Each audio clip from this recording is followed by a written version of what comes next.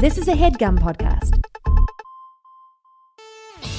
Radical Dreams Pins is a socially conscious accessory brand that creates lapel pins and other accessories, including patches, buttons, keychains, necklaces, and clutch bags. Their enamel pin designs are based on social justice statements, positive messages, and prominent figures in Black culture.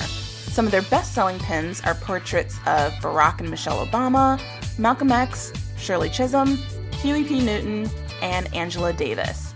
They also have pins that pay tribute to old favorites, such as Dwayne Wayne, Whitley Gilbert, and Susie Carmichael from the Rugrats. Radical Dreams consistently donates a portion of their proceeds to community organizations like Black Lives Matter, the Trayvon Martin Foundation, and Black Girls Code.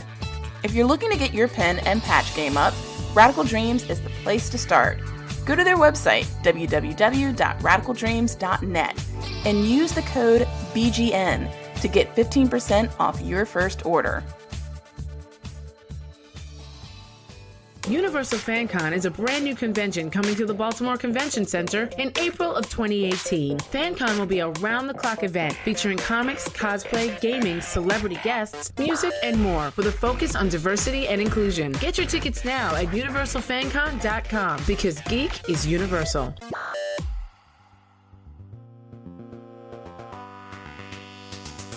Hi, this is Rachel True, and you're listening to the Black Girl Nerds Podcast. I'm Dee Watkins, New York Times bestselling author of The Cook Up and The B-Side. You are now listening to the Black Girl Nerds Podcast. My name is Idris Elba, and you are listening to the Black Girl Nerds Podcast.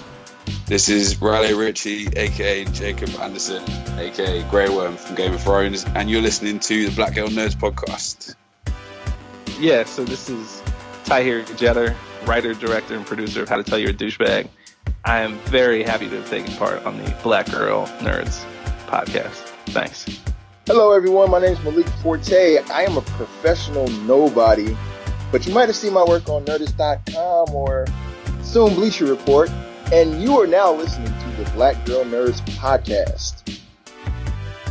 We are the Lucas Pros, and we were just on Black Girl Nerd Podcast, and it's fantastic. And listen to it every day, every hour, because they are awesome. Hey y'all, this is LeVar Burton, Kunta, Jordy, Reading Rainbow Guy. You are listening to the Black Girl Nerds Podcast. It is the bomb diggity podcast on the interwebs, but you don't have to take my word for it.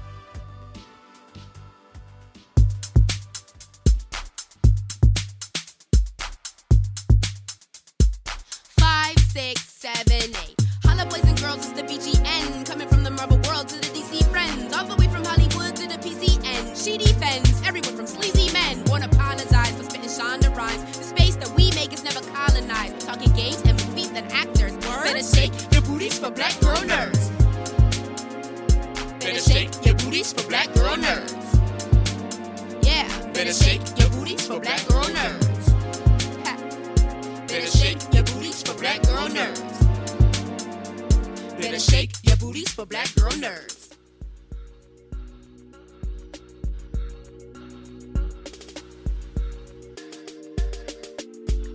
Thanks for tuning in to episode 113 of the Black Girl Nerds Podcast.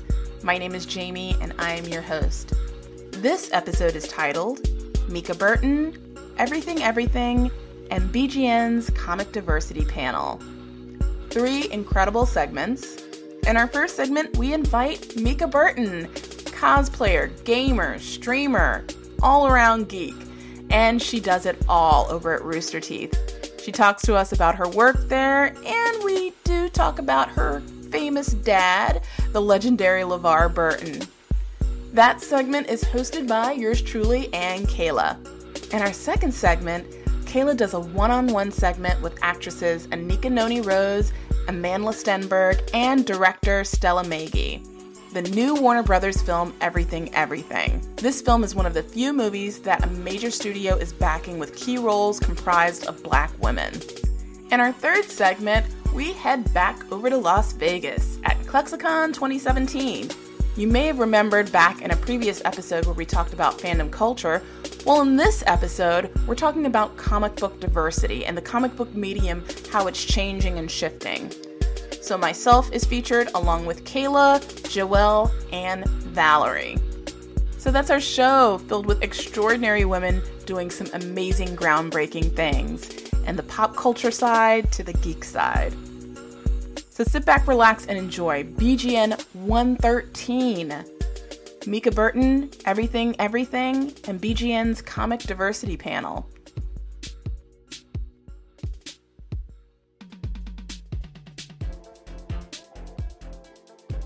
Mika Burton is a cosplayer, actress, YouTuber, streamer, and staff member over at Rooster Teeth Productions, currently working as an editor and reoccurring secondary host and head of the streaming at Achievement Hunter.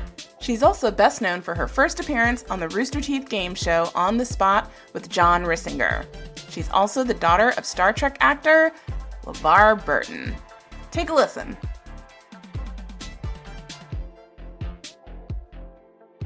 Welcome to this special segment of the Black Girl Nerds podcast. My name is Jamie. I am your host. Tonight we have a cosplayer, an actress, a YouTuber, a streamer, and a staff member over at Rooster Teeth.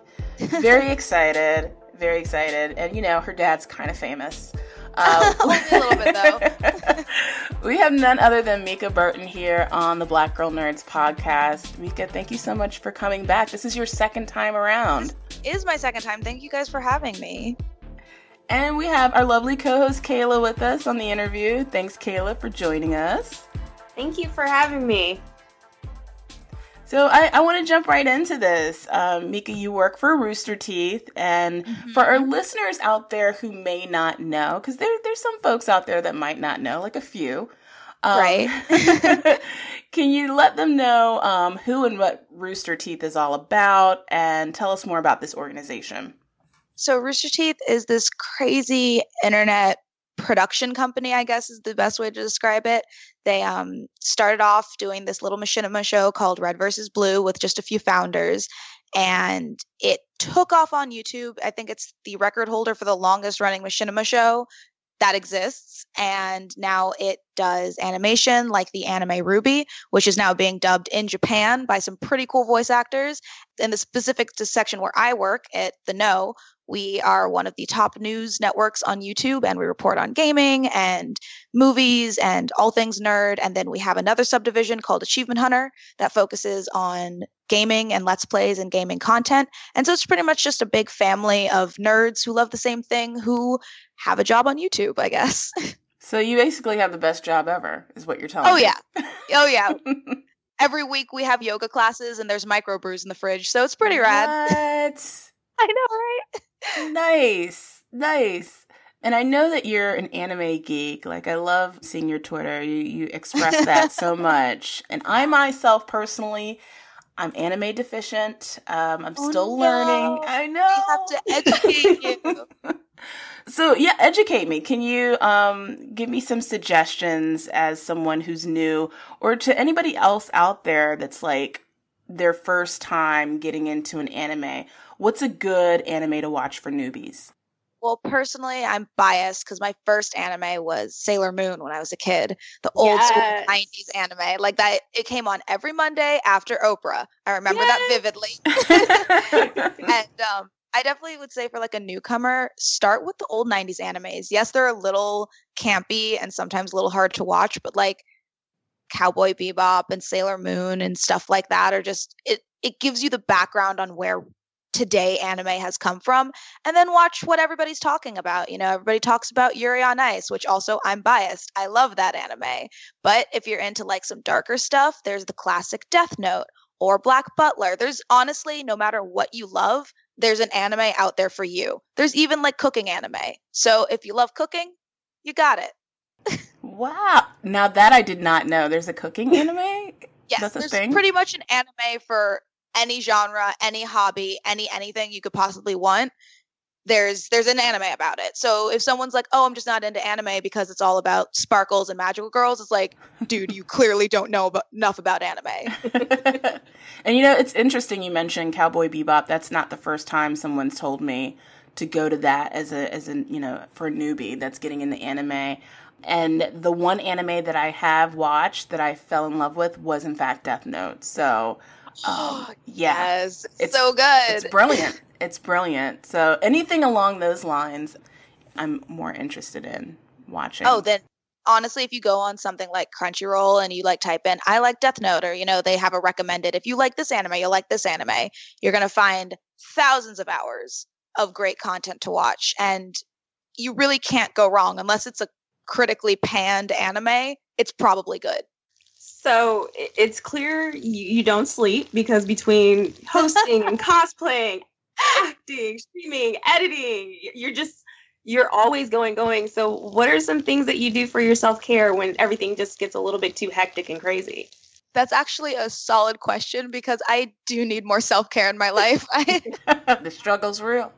Right? I'm probably 98% coffee right now, and that's not good. But I do take time, like when I realize I'm stressed or like my hands are shaking. And as stereotypical as it is, I love booking massages for myself. Like I'll save up and like make sure I can go to a massage place and just take that hour to myself and just come back more zen as a person. I also ice skate, which is half workout and half relaxing, because being on the ice is like so calming for me. But my coach really wants me to train to compete in the winter season. So now she's like totally on me and stressing me out. But when I can go to free skate, it's just nice. So I think that's pretty much what I do to calm down, is skating and massages. It's a weird combination. I think everybody could do with just booking at least. I think if everyone booked at least 2 massages a year, there would be like less problems in the world. But that's just me. And that's all you really need. Like, it's not an often thing. It's not like an every other week thing. It's definitely when I realize I'm at my peak and it's time to completely come down from that stress. I realize, you know what? No, treat yourself. Book a massage. Exactly. On a bit of a more serious note, when we talk about intersectionality here at BGN within a geek space, we rarely get to hear from the perspective of queer women of color, and you openly identify as bisexual. So do I. So, awesome. What are some ways you think we can open up those channels of communication? I think that it's one of those things where I find it really funny when people say something like, oh, it's not realistic for LGBT people to hang out with each other all the time. Like, that's such a stereotype. And it's like, actually, I think through anime and through cosplay and through gaming, I found my people. I found that corner and that niche. Like, I found my current girlfriend through a cosplay photographer, and she's a cosplayer too. And it's like, I feel like there just needs to be a dialogue that lets these people in hiding know that it's okay in this nerd community, in this nerd world, because we've gone through it. We get it. But we're here for you, and we can introduce you to hordes of other people who have gone through it and get it. But I know that it's so hard for especially like nerds of color who are told that being nerdy is a white thing, or gay nerds of color who are just keeps piling it on. It's like, you just need to be told, like, hey, I'm here. I'll help you. You're not alone. As cheesy as that is, you're not alone. And I think just that small statement can be so helpful. When you go to the conventions, and I'm one that goes to, especially an anime convention, and those are the ones that I frequent the most, that's where you see those niches where it's really hard to get in. Right. Unless you know someone. And so right. it's just, I feel like that we're treated as a subset as just being part of a whole group. So I feel like we've got a long way to go, but we've definitely made it a little bit better, especially with a lot of the rules you're seeing and the meetups that are being made at cons. I think that's definitely making, its way in for it just being all inclusive anyway. I totally agree. I think the daisy chain of like, if you know someone, they'll get you in, who will get you in. Eventually that in will break and it'll just be one big group. But right now it's kind of like Club 33 at Disneyland. You need to know someone to get an invitation. Yes. And I think that if, more intersectional people in this community are aware of like, oh, let me reach out and extend that invitation, the quicker this clicky nonsense can just break apart and we can all be one big nerdy community. Because like, come on, y'all, we're dressing up like anime characters. Why is it so exclusive? Exactly. Like, We are putting on wigs and contacts and stuffing ourselves into corsets and push-up bras and pretending to be Overwatch characters. Speak it. Like, I don't know why it became this big weird thing. It's like when I sound so old when I'm like back in my day when cosplay was for fun. But it's like honestly, like when I was first going to conventions, maybe I was just ignorant of the community or just was doing it for funsies. But I thought, it's cosplay. Play is in the word. Mm-hmm. Right. It's fun. Yeah, you're right. It's supposed to be fun. And something that's really interesting to me is the hypocrisy of people that get criticized, people of color that get criticized by white fans in the anime cosplay community, saying, "Oh, well, you're black, you can't be Sailor Moon." When isn't Sailor Moon a Japanese character? So like, thank you. Like, I don't understand that. This whole deep layered hateful nonsense of who can cosplay what and who baffles me. Or like I had to have a conversation with someone about, darkening your skin for cosplay. And I'm like, do you see me going and putting on like 15 pounds of white foundation all over my skin to go cosplay Sailor Neptune? Like, no. And they're like, oh, well. And I'm like, exactly. So move on. It's not who can look like the character most game. Like that's for promoters and official, like official cosplayers. If the whole goal is that they look like they stepped out of the video game, like Leon Cairo, who looks exactly like Gladio from Final Fantasy 15. Like, there you go. That makes sense.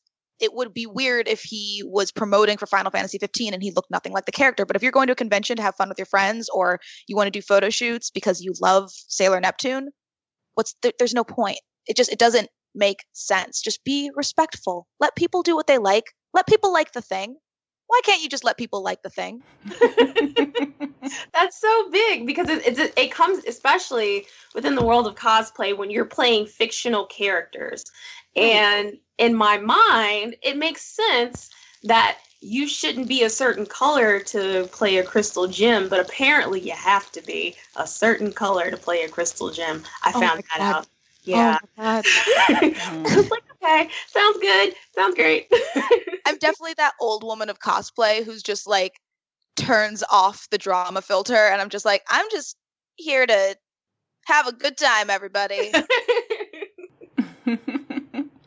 And we talked about intersectionality and fandom, and I and Kayla as well, we're both working with Universal Fan Con, which celebrates diversity, celebrates inclusion, and it's for all fans everywhere.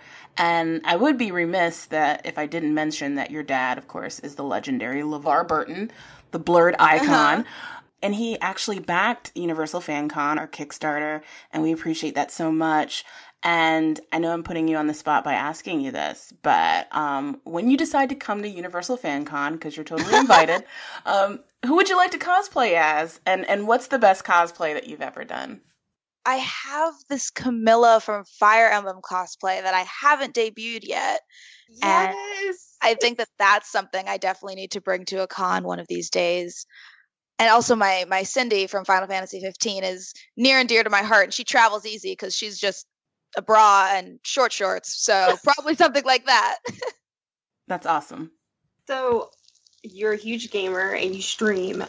What are some of your most anticipated games for 2017, 2018? And what are you like currently geeking out over? Because I'm still geeking out over Overwatch, and I probably will be until I'm like dead in a grave somewhere. Oh, 100% agree. Like Overwatch will always be my child, and I don't think I can ever stop playing.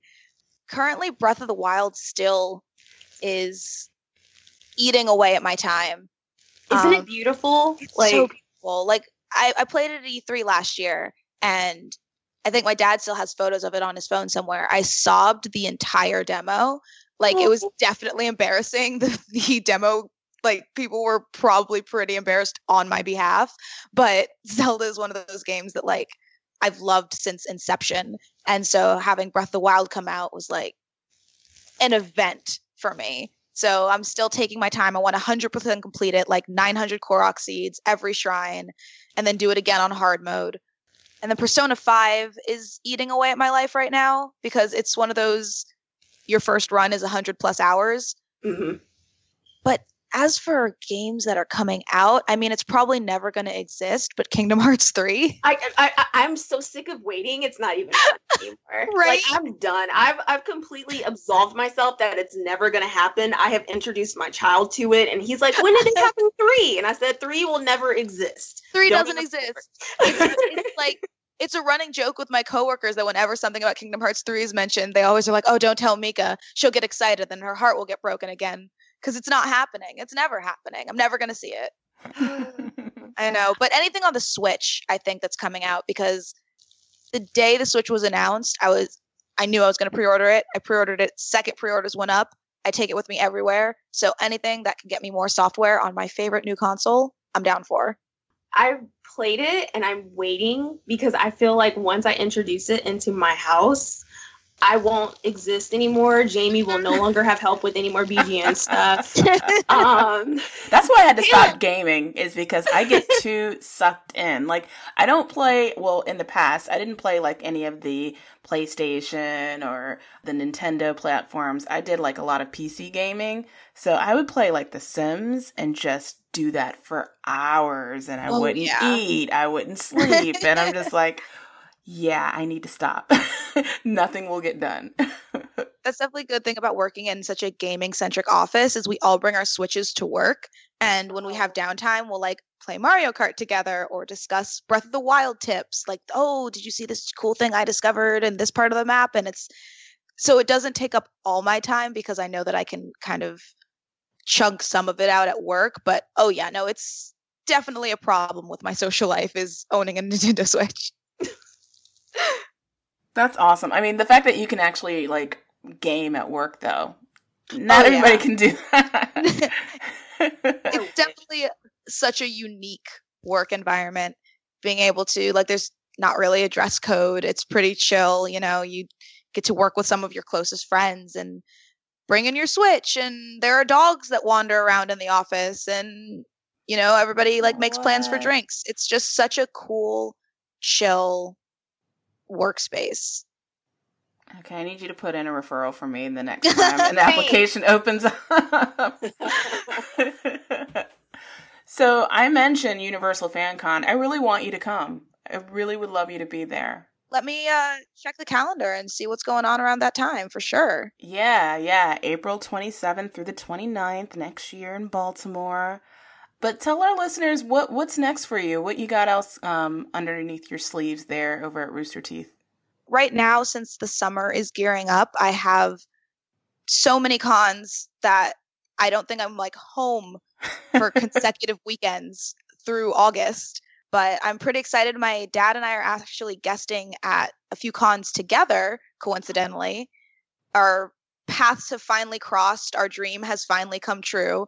And at Raleigh and Florida SuperCon, we're gonna guest to, like, not together. It's not like a father-daughter thing, but I'm guesting for my cosplay and he's guesting for his everything, and it's gonna be fun. That's awesome. Yeah, it's crazy. I think when I started getting into nerd stuff and cosplay, we kind of joked like, hey, maybe one day I'll see you at a con at your booth.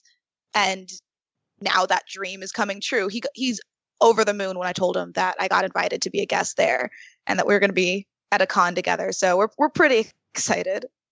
Is he just as geeked out about like cosplay and anime and gaming like you are? Gaming, yes. Cosplay and anime, not so much. He's definitely whenever I, tell him how much a cosplay cost or how much I spent on a half-naked waifu figurine, he doesn't get it, but he's like, you know what? It's not drugs. So that's fine. Like, how could you afford drugs when you buy $150 Final Fantasy figurines? And I'm like, exactly, right? Isn't that better? Exactly. That's true. It's true. I'm definitely a clean nerd because how can you afford anything else when you're a nerd? You really can't. I mean, fandom is our drug, right? If you think about it. Fandom is our drug. Exactly. So, I may have nothing in my bank account because hell yeah, I bought those limited edition Love Live figurines, but I'm happy. And that's all that matters. That's all that matters. For real. So where can our listeners find you on the interwebs, and give us your social media handles? I am Mika Burton, at Mika Burton on practically everything, Instagram, Twitter. I think that's pretty much the two biggies. Oh, even Snapchat is just Mika Burton. So everything is just my name. Definitely follow in August when my family and I are going to Japan. You're going to see so much nerd stuff because I'm going to geek out for 2 weeks. Excellent. Nice. This was great. Thank you, Mika, so much for coming on our show. Give your dad our love. Will do. And we hope to see the both of you guys in Baltimore. And if not, we'd love for you to come back again on the podcast. For sure. Maybe we'll just have to do a joint one after our joint con or something. That sounds excellent. That would be amazing. Yeah. I know he'd love to do that. From Warner Brothers Pictures and MGM comes the romantic drama Everything Everything, directed by Stella Magee and based on the best-selling book of the same name by Nicola Yoon. What if you couldn't touch anything in the outside world? Never breathe in fresh air, feel the sun warm on your face, or kiss the boy next door? Everything Everything tells the unlikely story of Maddie, a smart, curious, and imaginative 18-year-old who, due to an illness, cannot leave the protection of the hermetically sealed environment within her house, and Ollie, the boy next door, who won't let that stop them. In this interview features director Stella Magee and features actresses Anika Noni Rose and Amandla Stenberg. So, saw the movie. Amazing. What inspired you to come onto the project? What inspired me to come onto the project? It was a multitude of things. One of them was that when I read the story and heard Stella's ideas, I knew that it would have a whimsical quality, something that was fresher and different from what I've seen in young adult romance stories. I was also just blown away that they were even interested in me. Researching it further, and as I learned more about the project, I learned that it was based off of a book written by a Black woman featuring a biracial lead, and it was directed by Stella.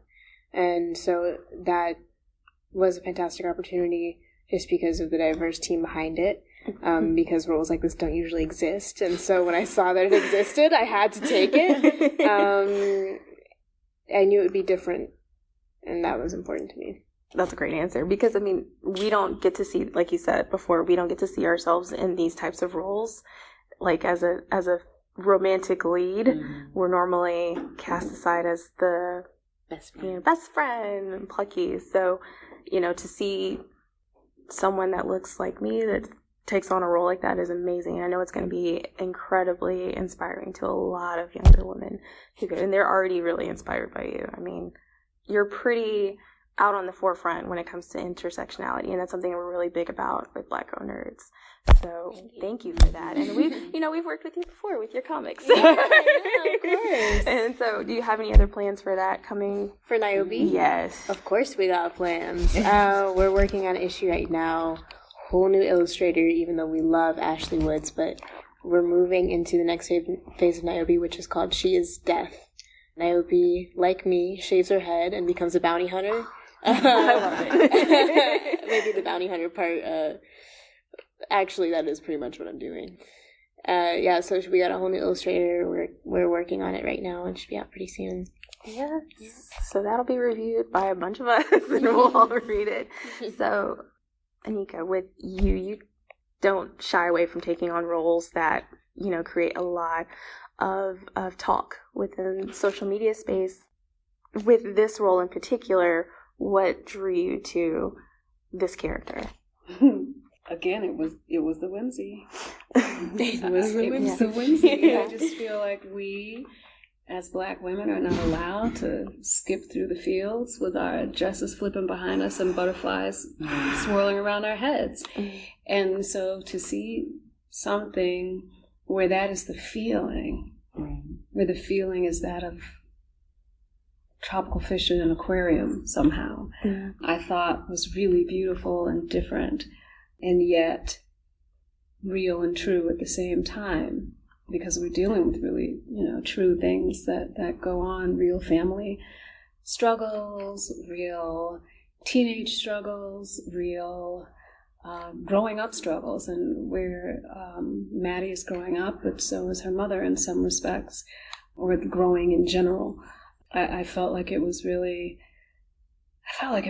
important role to take, to see a mother who appears to have everything all together, but is actually a living ache, and what conversation that may open up. But also someone who functions solely propelled by her engine is love. That is her gas, her fuel, her reason for getting up each day, for going to work, for coming home, to making sure that this home is hermetically sealed so that her love can also be such and taken care of and unmoved and untouched and unhurt. I think that's a really interesting thing, and I think that we often find ourselves having to do that in different ways, as we move through random, casual fear of living. You take my breath away when you talk. It comes with such weight. So seeing you in that role and what you brought to it was very moving, because it also sparks a conversation about mental health. And that is, very taboo within the Black community. And so opening that door to actually talk about that and how we carry the weight of loss and how we, move through it, through our day-to-day lives, this is going to be great going forward. Stella, for you taking on that story and opening up that conversation, did you feel a responsibility to make sure that you told it in the best way possible, with that stigma being in the Black community? I mean, I felt a responsibility to the character of Pauline, so that at the end of this movie, you understood her and her struggle and what she'd been dealing with, and that she wasn't crazy, that this was, loss and grief that she had not dealt with. It was important for people to feel an empathy. And if you can feel an empathy for Pauline, you have to feel an empathy for mental illness. Mm-hmm. So this is your first big studio debut. What is that feeling like for you right now? Because I've seen, Gina the Joneses. I loved it. I was like, who followed my family and made this story? It's like, oh, we're just as crazy, and someone found that out. So what is that feeling like for you to have this blossom? It's great. It's fantastic. And, it's not lost on me that usually you don't get to make this jump so quickly. But, after Gene, I just thought I would follow up with another one of, my scripts and, something in the same vein. And this project came along and it was just right for me. And I knew it was for me 10 pages into the script, they had been telling me to read it. And I was like, sure. I was still on the festival circuit, so I was just thinking about my other films. And then my manager was like, did you read it? I was like, okay, I'll read it. And 10 pages in, I texted her like, I think I'm supposed to do this film. And she was like, I tried to tell you, I didn't want to amp it up, and then I think I was on a plane the next week to pitch for it. So, it was just the right movie for me. In the right place at the right time. Mm-hmm. And that's great. So what else are you working on? Because I know we just finished live tweeting the quad together. So I just finished a film called Assassination Nation, which is loosely based on The Crucible. That doesn't sound exciting, but it really, really is. Crucible's great. And, but a lot of people aren't excited about it. They just picture teenage girls screaming. That gets me sad. That's my favorite play. It's brilliant. And that's a brilliant play that's being translated to a brilliant current day situation. I'm very, very excited about that. And I'm working on producing some things, and I just finished the quad, so hopefully these things will turn out to be exactly what I want them to be. I'm gonna put that in the air. That never happens. That's in the universe, but I'm putting it out. I'm excited about walking a different path without letting go of what it is that I'm known to do but to do a little more branching out myself. That's amazing. Thank you guys so much for your time. It's been great. In our final segment, we're over at Cluxicon 2017. We have a diversity in comics panel featuring Black Girl Nerds contributors Kayla, Valerie, and Joelle. And also on the panel is Nyela from Geeks Out. So we talk about how the industry has been helpful for people of color in comics and not so helpful. So I hope you enjoy our diversity panel over at Cluxicon. It was a lot of fun. Enjoy. Welcome to the Diversity in Comics panel. I'm super excited to panel with this amazing group of ladies. I'm Kayla. I work as a social media curator for Black Girl Nerds, and I'm going to let everyone introduce themselves and give you a little bit of background, and then we'll get started. So we can start down the row. All right. Hello, everyone. My name is Jamie Broadnax. I'm the managing editor and founder of blackgirlnerds.com. And it's an online community that comprises of a website, a podcast, YouTube channel, very large and interesting social media following. We do live tweets and all types of fun things on Twitter. And I also go to mini cons across the country and talk at panels like this one. And we have meetups as well. So yeah, I've been doing that for about 5 years now. Hi guys, I am tweeting. And my name is Joelle Monique, and I work for Black Girl Nerds alongside Jim and some of these other ladies up here. I do movie reviews and comic reviews, and sometimes just general commentary on Black community and the queer community. I also work at AfterBuzz TV, where I do after shows. If you guys watch Talking Dead, it's essentially that with a bunch of shows. My favorite one is Orphan Black.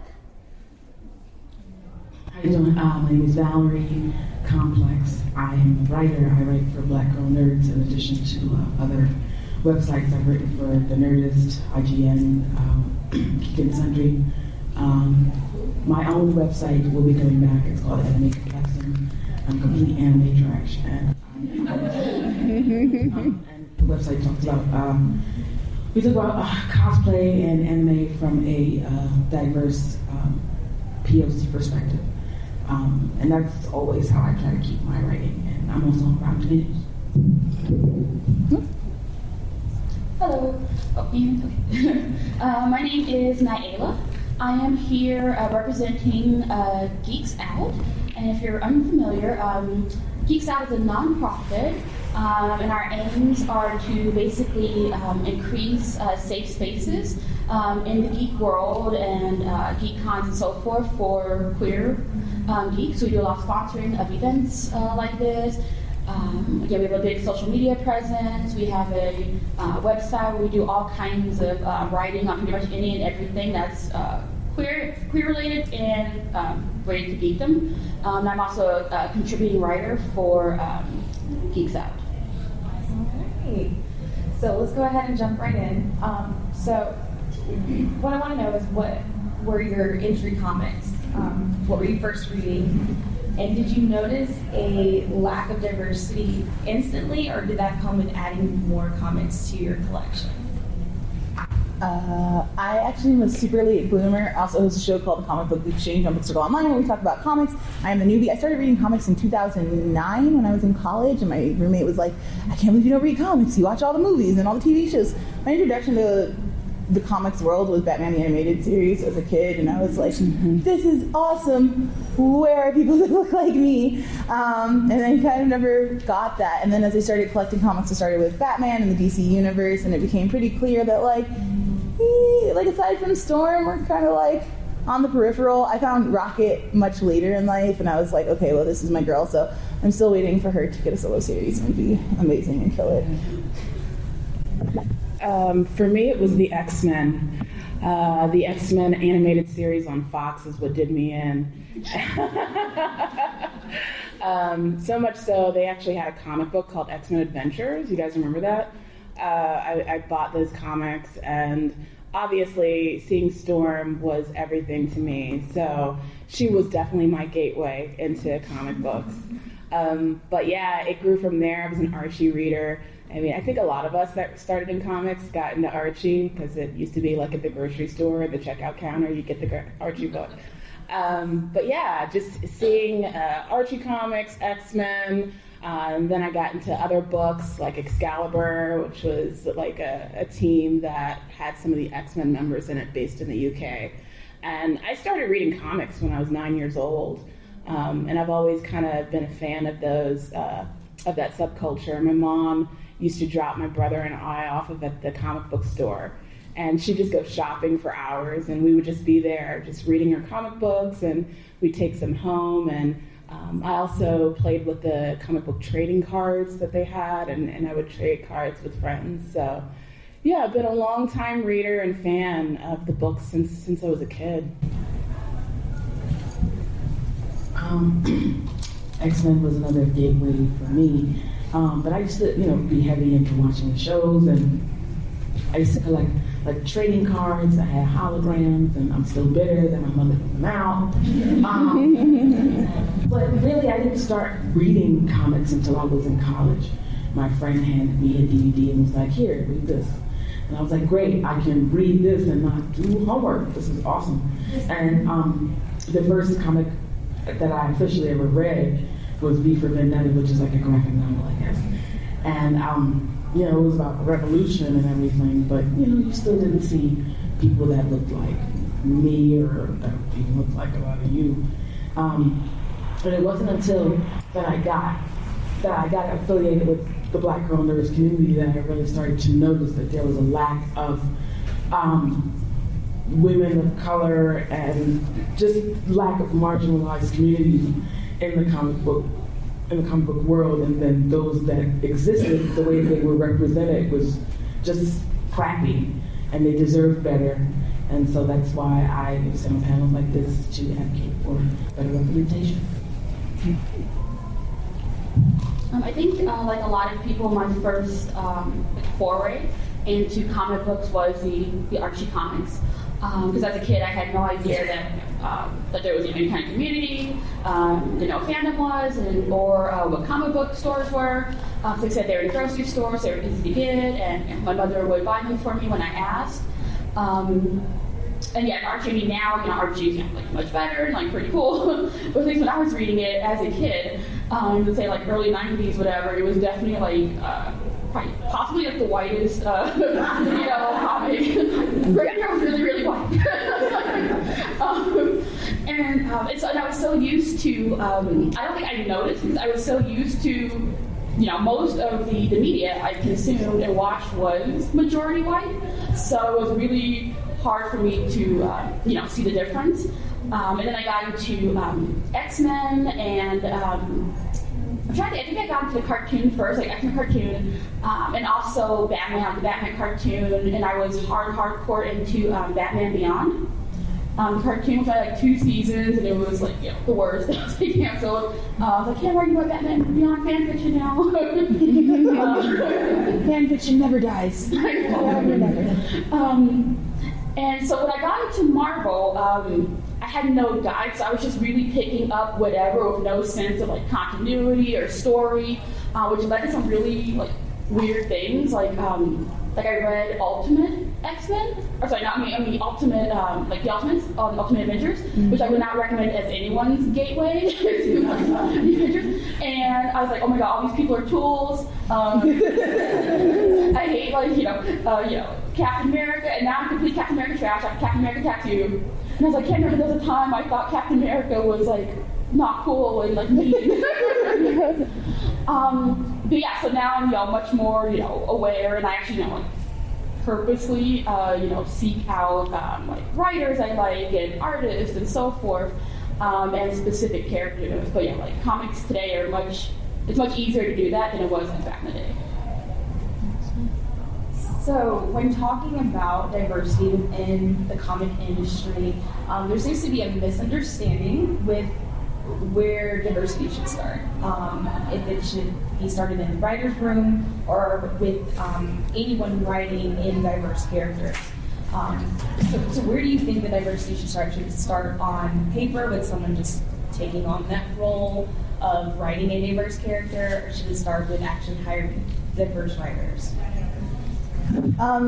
For me, it's really important that diversity start behind, like, with writers and artists, and also I think incredibly importantly and often left out of the conversation is the editors. It's a lot of times the editors going out to find the talent and putting them together and curating the stories, and they're oftentimes guiding the tone of the story as well. And I think that if we can have more diverse people, not just involved in the creation, but in the hiring of diverse people, that it gets us a lot further. I'm always excited, like Jason Aaron does a lot of diverse storytelling. He did Scalped, which is like this incredible graphic novel, which takes place entirely on an Indian reservation. And I just feel like even though he is a white guy, like his research was impeccable and he really cared about the story. And I think that if we're going to have white creators telling stories from or anybody telling stories from a community they're not a part of, do your research first. And I think that if we can get a combination of that, of people telling stories outside of themselves that are well-researched editors, and people in hiring positions going out and finding really good stories and then bringing creators who are already working, that we can have a really diverse comics field in like no time at all. It seems very simple. Yeah, I completely agree with you. I think it definitely starts with editors and certainly having writers and artists on a lot of these books. The fact that Storm is finally being written by a Black woman for the first time ever is very much a very interesting thing. I mean, Yona Harvey, I'm very excited for her. She's going to be doing the Black Panther and Crew book. And the fact that Storm is being written by a Black woman for the first time is just crazy to me. But I see that Marvel is making strides, and that's excellent. World of Wakanda, if you have not read that already, get your life. Get your life. I mean, Black queer women in a book that is so fully fleshed out, and it's a complex relationship, and it's not a trope. It's just so beautifully well done, and being written by a Black queer writer. That's good. I'm glad that Marvel's making those strides, but there's still a lot of work to do. It's kind of funny. There was a tweet that someone shared, and it was a panel from the Miles Morales book where him and a group of folks was looking at some sort of Twitter feed, and they were celebrating, getting some sort of recognition. And Miles Morales says, "We're lit." And I thought that was kind of funny because it's not "we're lit," it's lit. Miles is not wasted with his friends right now in that context. So like things like that, I think maybe we need to have some folks in the room of color to correct on that. And then also on a more serious note, Brian Michael Bendis, who is the creator of Miles Morales, there was a very kind of colorblind moment where Miles Morales says that he doesn't want to be known as the Black Spider-Man. And I just think that right now, things like that is a little bit tone deaf, because a lot of us want to be recognized for our Blackness, for our queerness. And I think that it's okay to feel empowered by your identity and not to be colorblind, because honestly, colorblindness can be a very dangerous thing to wander into. But yes, having editors, having writers, having artists, when there's so many that are incredibly talented, to have a voice and to have a platform to be able to share their work, it's definitely needed. And even though the Big Two gets a lot of flack, I think that one of the things that we do here at BGN is we hold their feet to the fire when it comes to the Big Two, but we also support those independent creators that are already doing the work. Organizations like Women in Comics that have Black female writers and artists and editors that are already putting out books. We're making sure that their work gets, noted and amplified on social media and on the website, and having them as guests on the podcasts. So we do that, as well as say, hey, Marvel, you need to have some more Black writers in the room. You need to have more Black artists in the room, and same with DC. So yes, it's important all the way around. I'm curious from the audience, how many of you guys can name more than 5 writers of color that are associated with comics? If you can do so, just hold up your hand and tell me how many you got on both fingers. I'll give it like 10 seconds.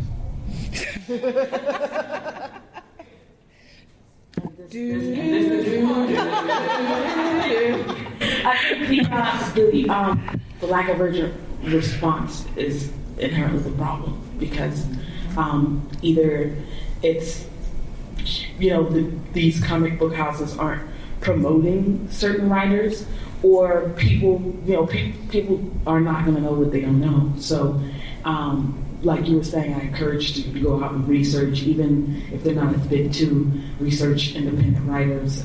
If you find a story that interests you by someone who sort of reflects who you are, I encourage you to go out and sort of look at their work, because hopefully by sometime in the future we can all call out more than 2 writers of color, or marginalized writers or queer writers who are on some of our favorite characters in comic books. Yeah, in addition to echoing what the rest of the panel said about obviously increasing more people of color and people of other non-identified communities, non-identified but like represented communities in the writers' room and promotion. But I think it also starts a lot with the fans and the fandom. Because there's still such a very specific idea of like what a comic book fan looks like or who they are, which is still the old stereotype of the comic book guy from The Simpsons. Could be like some like 30-year-old straight white the cis guy, and they think they're catering to that to the audience. No matter how much data, we have, they're like, hey, 50%, of buyers or, or video game, players, etc., are, women, people of color, and so forth. That still gets lost. And those voices, like, the straight, cis, white men, are still such, like, the loudest voice in the room when it comes to comics. Like, I spend, like, a lot of time, because I hate myself, on comic book resources. Self-hate. And that form is so dominated by like the saltiest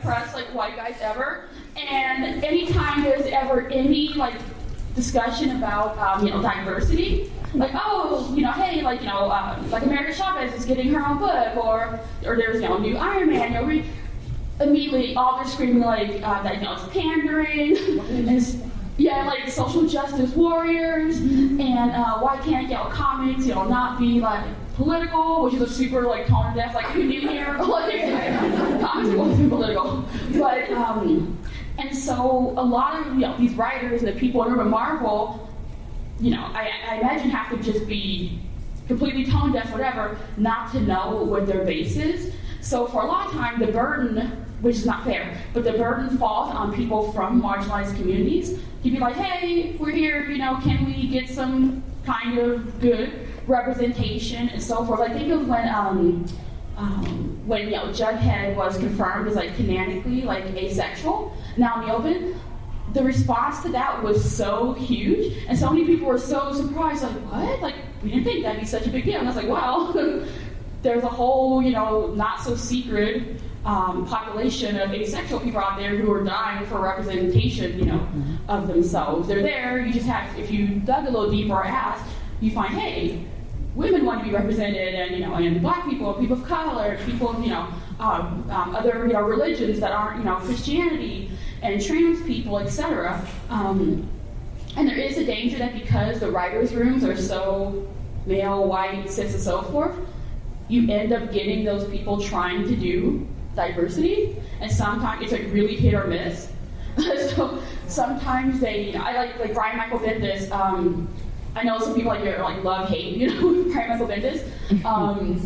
I did have some love for I follow him on Tumblr and stuff. But for him, I think he's trying, and I feel like his effort comes from the fact that he has a multicultural blended family. I know 2 of his children are black. So he has a vested interest, but you shouldn't have to have a vested interest, like that to do diversity. So it's really hit or miss. So I would say that, from the fandom, from the ground up, we just need to yell and scream and talk with our dollars and so forth until, especially the big, you know, Marvel, DC, and so forth, have to pay attention. Like, okay, we'll hire, you know, a trans writer or, you know, a Latina or like an Asian woman, you know, that kind of thing. And you guys have kind of touched on that with answering the last question, but what are the issues with cisgender and non-POC people writing for characters that are POC and characters that fall on the LGBTQIA spectrum? And if they do write these characters, can it be done right? Yeah, it can absolutely be done right. And I think that a lot of times when people from other communities come to talk about a new community, they often want to start with the struggle, which I think tends to be the biggest issue. They want to come at it with like I want to save this character through their story. Like, I'll show the real grit of what this community has to go through without understanding fully what that pain, not only what that pain is, but the fact that that's not the thing that makes that community whole. Like, the fact that gay people had to be closeted for so long is not what made them a community. You know, it's certainly an aspect, it's certainly something that you want to explore, but it is not the core of the community in the same way that the core of black people is not the history of slavery or gang violence or any of the other things that our community has struggled with throughout history. We are very diverse, we have a lot of different opinions, and it's important that when you're showing someone from a community that you don't know anything, talk to someone within, and not just one person, like multiple people within the community, get a sense of like what that community is and how they rally together. And like inside jokes, I think, are the things that for me, when I'm reading a comic by someone outside of the community, that's when I'm like, oh, okay, they did their work. Like, it's these small inside jokes, these things that you can only know if you were part of the community, that makes the story rich and full. And I think that that's what's really important when you're writing these stories. I think that there's a hesitation for doing that kind of research. I went to the Black Comics Con in New York City, and they were talking to the author of Kindred, Octavia Butler's Kindred, which is now a graphic novel, and the writer is a white straight male of the book, and someone stood up and asked the question, so yeah, where did you get your information from? Did you talk to black women about struggles of slavery? Did you do your research? And he mentioned his initial apprehension for going for that information. He didn't really get into it and explain why, but I can see why there would be an apprehension there. I think that especially men, I think they're afraid of coming off as not knowing what they should know, because men don't know it all. So I'm just joking. It's almost like sort of asking for directions. Like, I know where I'm going. And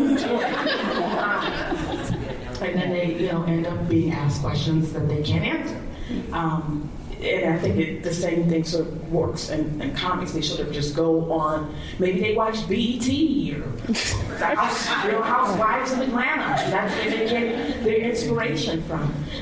What's this one called? Like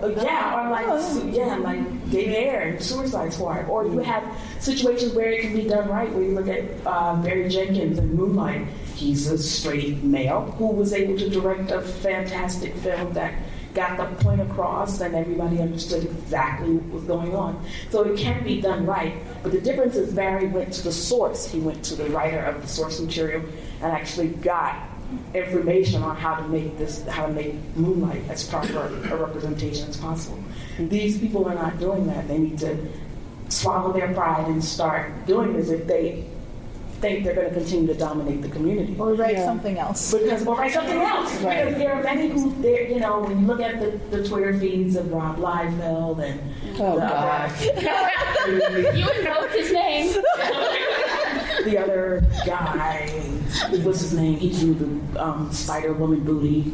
Oh, yeah. You look at them, they're like, well, why me? And I don't think they want their careers to end because there's like a really good, there's like a good old boys club where they create a lot of cheesecake. It's bullshit, and they're used to that, but they don't like the idea that the atmosphere is changing and their careers are on the line. Yeah. But they refuse to get with the program. Good. Nobody wants to see that. Ugly. Let me be quiet. I'm just going to jump in just in case, Twitter goes off on you, that the Kindred novel is also co-authored by John Jennings, who's a black man. Okay. So maybe he's getting insight from John Jennings. But I think also, Kelly Sue DeConnick is a great example of a white writer who's writing black women very well in Bitch Planet. And I also commend Kelly Sue for bringing on black feminists to have a voice in the back matter of her books with these brilliant essays that have been written. So yes, she's done a fantastic job. Kind of meandering off into a different direction from your question, I do want to just talk about the work that I'm doing. I actually launched a new podcast called Misty Knight's Uninformed Afro. And it's about black women superheroes. And I think what I've found in the feedback from people so far that have been listening to the podcast is it's very refreshing for them to hear about these stories of all of these black female characters that have been written by white men, cisgendered white men, that for the first time they're hearing a black woman's perspective on these characters. And they're learning more about these women in details and ways that they haven't been able to capture in comics. And these are women that have been written about for 40 years plus. We did an episode about Storm. We did obviously an episode about our namesake Misty Knight. And the fact that they're hearing these stories about their origin, about their character development, and they're just like, I've been reading comics for years, but I didn't realize this about a certain character is it's a really cool thing to get this kind of feedback. So I really hope that for a lot of us that say, hey, we're not seeing ourselves represented, that we kind of take ownership and go, you know what, we're going to create our own, and we're going to analyze and scrutinize characters that we've loved that may not been written so well in the past, and dissect their stories and present their stories in a way that hasn't been quite done before. And I even think Marvel themselves are kind of looking at what I'm doing, because Marvel tweeted out a story about Misty Knight all of a sudden after the podcast launched. And when Luke Cage came out, I didn't hear anything about Misty Knight from Marvel. So it's good. I'm glad folks are paying attention. I'm glad that light is being shed, and that hopefully Misty will get her own movie. Misty will get her own book. Her own spin-off Netflix series. Yes, a Daughters of the Dragon will happen. Yes. So yeah, I just wanted to add that taking ownership is incredibly important. Yeah, I think it's also important that a creator has to act authentically and genuinely want to get it right. They, there are projects behind it, and they want to put out, a good book that people in the community they're portraying actually go, okay, that's legit. And I'm thinking of G. Willow Wilson. She's the writer of Ms. Marvel. And Ms. Marvel, title character, is a teenage first-gen Pakistani Muslim girl. And G. Willow Wilson, she is Muslim, but she's American white woman. No immigrant experience, not Pakistani and so forth. And I think the biggest compliment to her in that book is that when I showed my my Desi and Bengali and Muslim friends, they were like, oh my god, they're like, this is so funny. And like I said, there was all these inside jokes, and there's Arabic interspersed, at least from what I've known, from my Muslim South Asian, community friends that I've been friends with, for decades. I could recognize the authenticity and the realness of it, especially from someone who is within the religion of Islam. That comes across very strongly. And like I said, it's just she is so important to her that Muslims and teenage girls and East Asians and all these communities are represented well. And because she knew how big the first it's going to be one of the first Muslim heroes, and especially in this climate, there's a lot riding on Kamala Khan, and it was a huge success. But you can tell that her heart and soul is there, and that it's really, really important to her to get it right. And so, 'cause I think you can tell when it's like just like kind of copied and pasted. I was going to say, I'm glad you bring up that the intention is incredibly important. Just what is the? Oh my gosh! You said volume 2 of a Batman story, like. Batman, he's old, he's crotchety, he's fighting. So you have the girl robbing y'all? Thank you. The Dark Knight Returns Volume 2, the opening text messages with the black kids, where they were, it's just to see the definition of like a white man's interpretation of like black street slang. And it was so offensive and difficult to read and shout. I'm like, I don't even know what they're saying to one another. Like, why did you do this?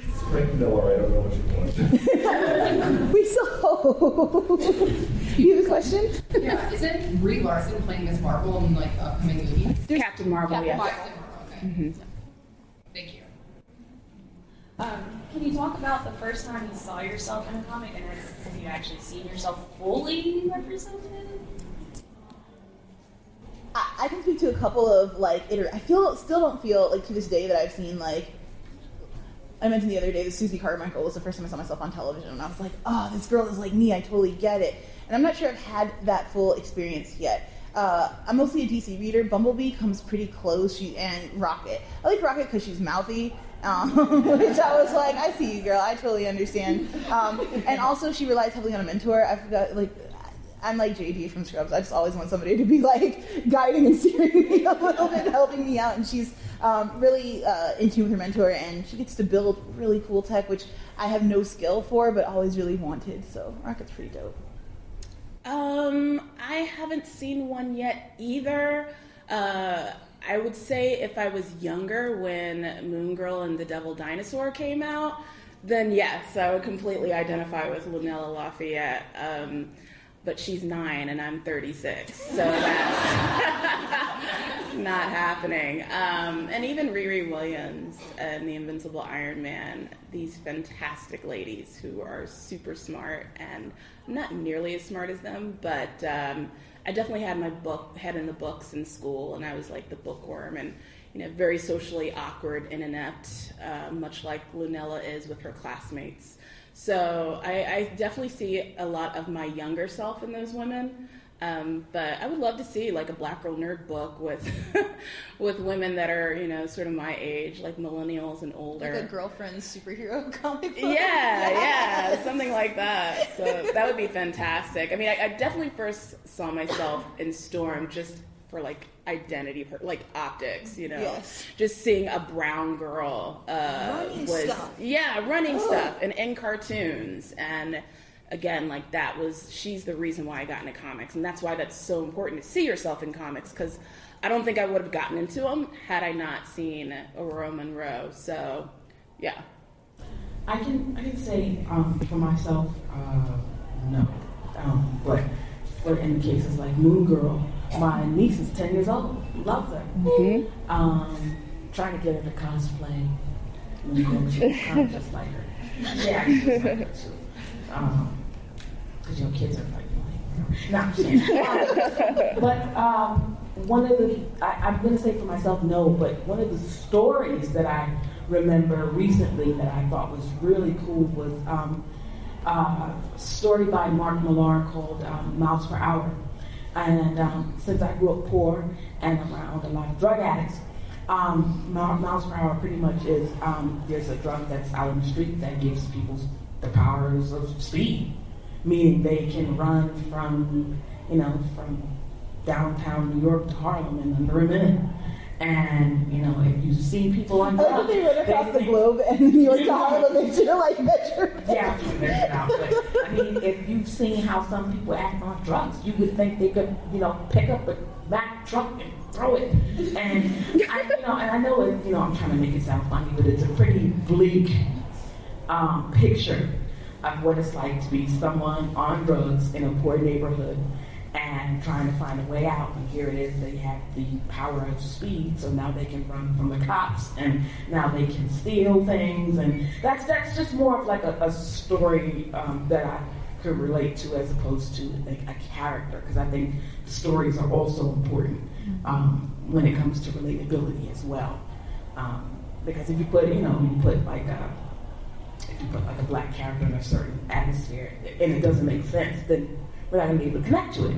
So the story along with the characters has to be there. It has to all click. So. Yeah, I think for me, like, Storm was the first character. But again, it was just like aesthetics, just black women. And I love Storm. She's one of my like top 5, favorite, ethnic characters. But I am nothing like Storm. We have nothing in common. We're not goddesses, no. Yeah. Not to say, it's like Beyonce. Yeah. Yeah, maybe Beyonce. Yeah. I'm not that serene. Like the leadership quality. So yeah, when I think of all of my identities, like no, I can't think of a character, that fits. I feel like where I would fit, like if they created like, a black, queer, super geeky character and then like put her on the Young Avengers team, because I'm Young Avengers trash. Like the second run, which I love because the pop culture is straight on. Like they did their homework, even though the writers stuff were like the grown ass men, but that book had such a teenage accurate like sensibility and with social media. But that's a team I would fit into. I would be like a Young Avenger. And yeah, I don't see very many like black women like me in much of any pop culture. I mean, especially growing up, like the struggle was so real. So, as being like, a black girl, I grew up in like South Central Los Angeles, and I wasn't into any of the things really that like the other like black kids around me were. And I was like endlessly like ostracized for it, or say I was trying to be white, and that sort of thing. So if I had actually been able to see like a geeky bookworm, who's into pop music and that kind of thing, that would have been like everything to me, because I felt like completely like alone until I was actually much older adult, and I'm like, okay, like there are people like me. Like when I discovered Black Girl Nerds, I was like, I was like, my people, it's actually called Black Girl Nerds. I found my place. But that was like a couple years ago. So, and yeah, and I'm 36 too. So for the first 30 years of my life, that would have been awesome sauce.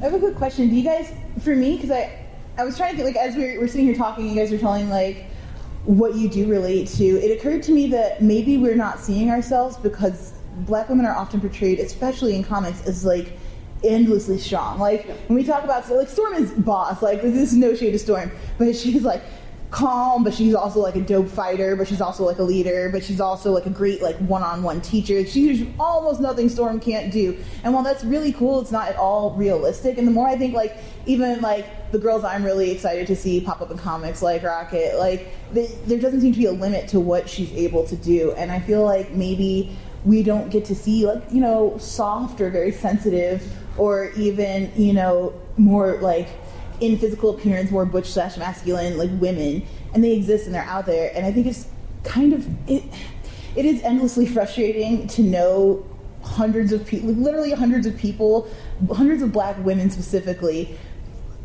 just with giant ranges of personalities and life decisions and makeups, and only have one portrayed to us over and over and over again. And I'm really glad you mentioned Dinosaur, because she's her little Afro puffs. She gives me all of the life. I really hope that, I don't know if we have any like super younger viewers in here, but if that character really touches, can you like talk to me about it? Because I really want to know like how seeing, somebody who is sensitive, who is socially awkward, who wears black skin, and how that kind of touches you.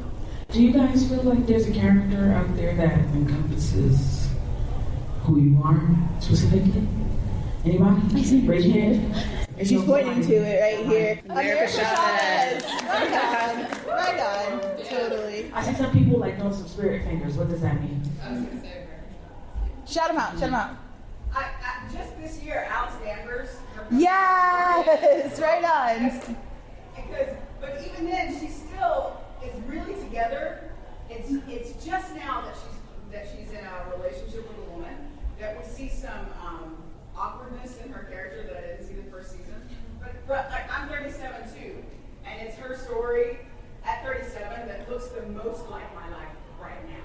Mm-hmm. Not that I can point to a couple people like Joe from Facts of Life, and again, these are comic books. It's not comic Yeah.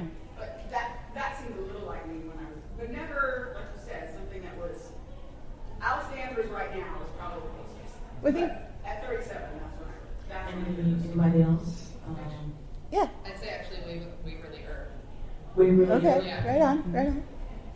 So I was dating a guy and I realized I was like, wow, this girl's pretty. What you got? Kind of not for me now, but for similar to me when I was a kid, Lumberjanes would have been Such a great comic like, book. that would have been as a kid to see just strong girls who it's all about friendship and they get involved in crazy adventures at summer camp. And I never went to summer camp, but that would have been a summer camp I would want to go to. Hell yes. So like that was for like Lumberjanes. I'm very new to it. That was my gateway.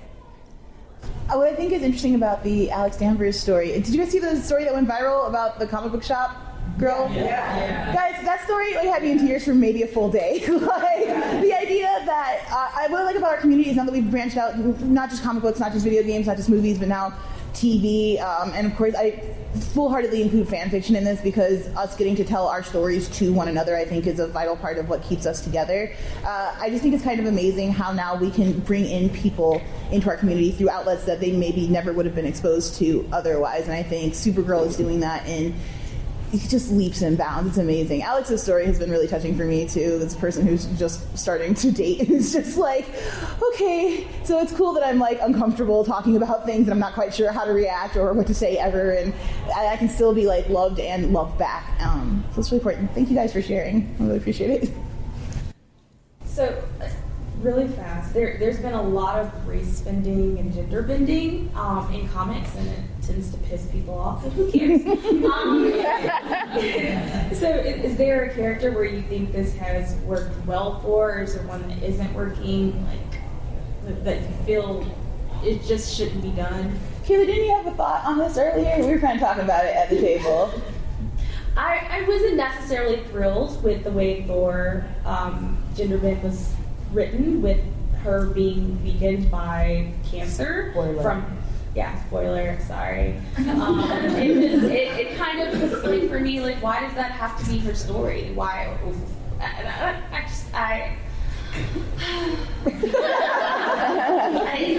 It does bother me because it's, that's how men work. Why couldn't that just be like everyone else? Like Kate is just Hawkeye. And America is just America. But no, let's take this that has been always centered around a male ego. I'm not a huge Thor fan, if you can't tell, of him by himself. I mean, he's like the Superman of Marvel. Like, I can do anything. And it's like, I like to see flawed people, which is probably why I always identified with Loki over him. So I have issues with that gender bend more than anything.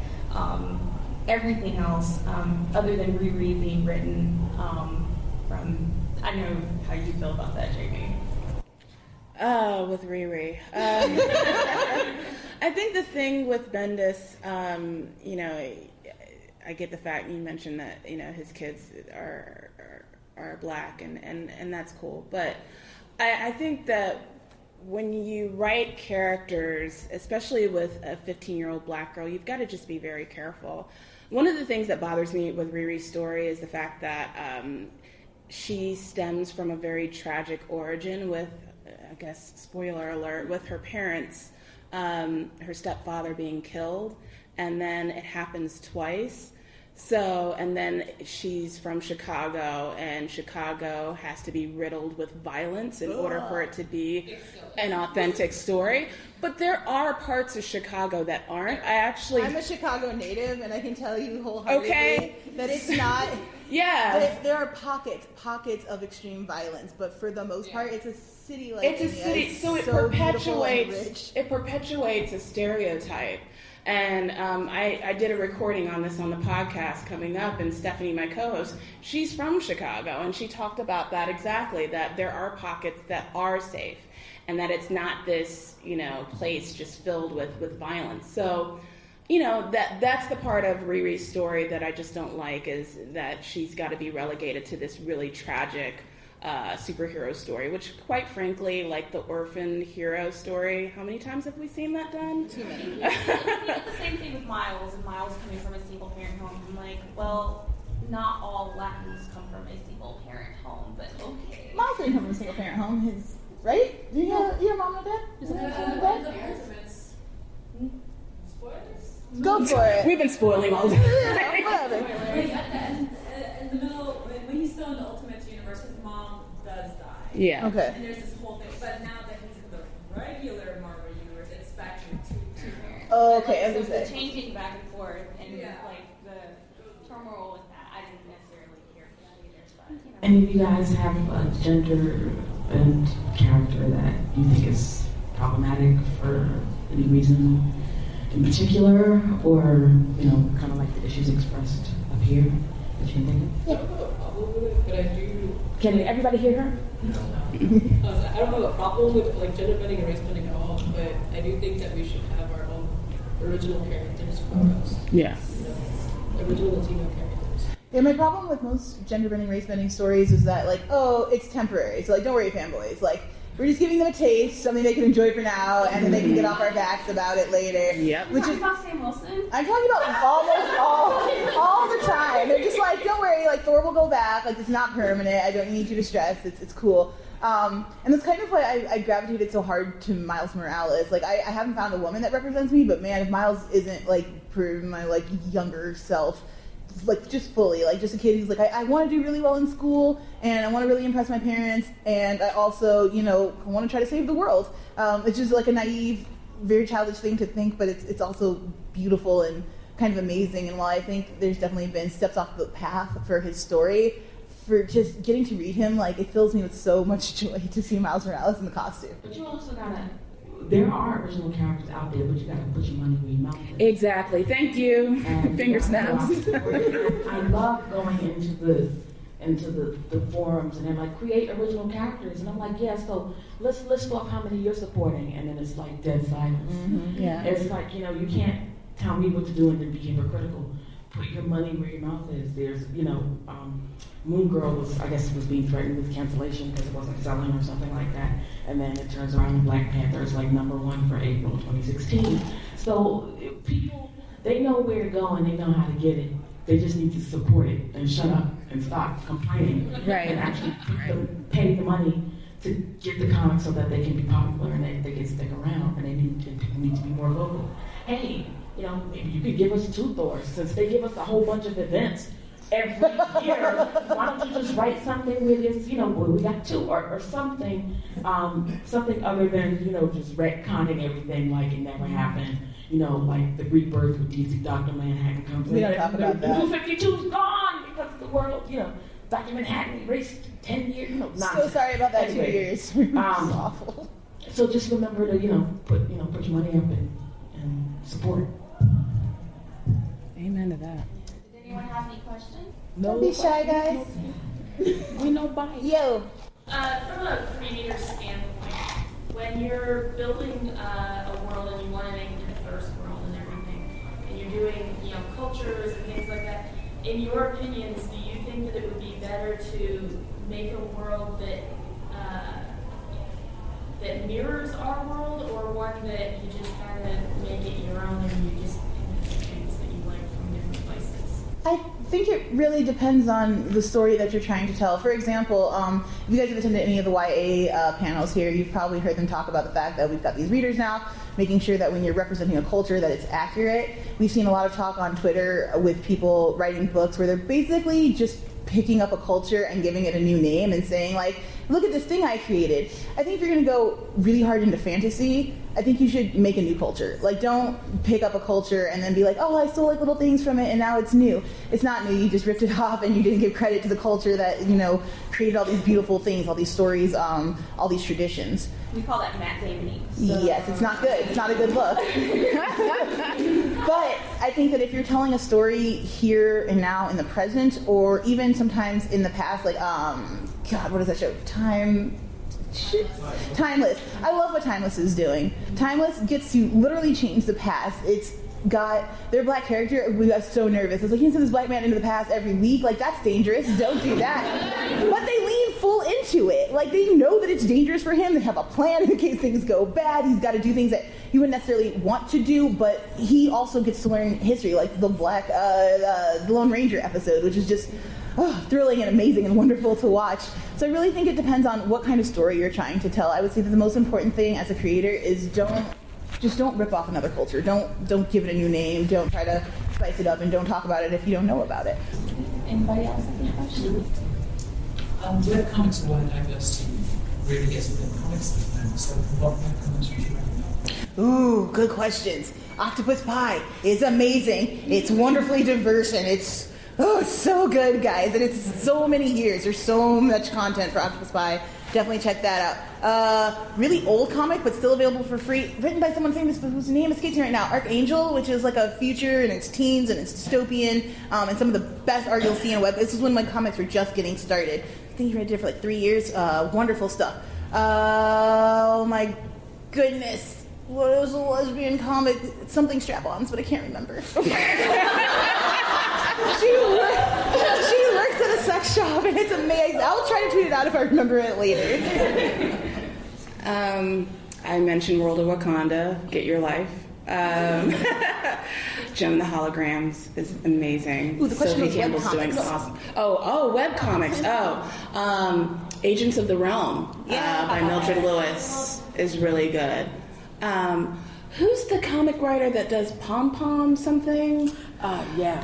Oh gosh. Names Yeah. are bad today. Google will know. Yeah. Right? It's right here. And it's in webcomic form, but it's also in print. Afrocentric by Jules Smith is really good. I read a lot of like manga online, or a lot of like manga stuff and manhwa. One that I can recommend is called Love Fighting by Sharita Morris, I think her name is, and it's about she's half black and half Korean, and she lives in Korea, and she has a Korean boyfriend, and it's really interesting. So I would check that out on the web, and you can actually, if you follow me on Twitter at Valerie Complex, just one word, I'll tweet out some suggestions if you're interested, or you can stop by the Black Girl Nerds booth for Booth 110 for more recommendations if you're interested. We'll be there, or you can stop over at Geeks Out. What's your booth number again?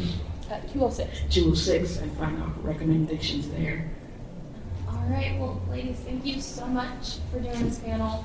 And thank you guys for stopping by. This is great. Thank you. Thank you.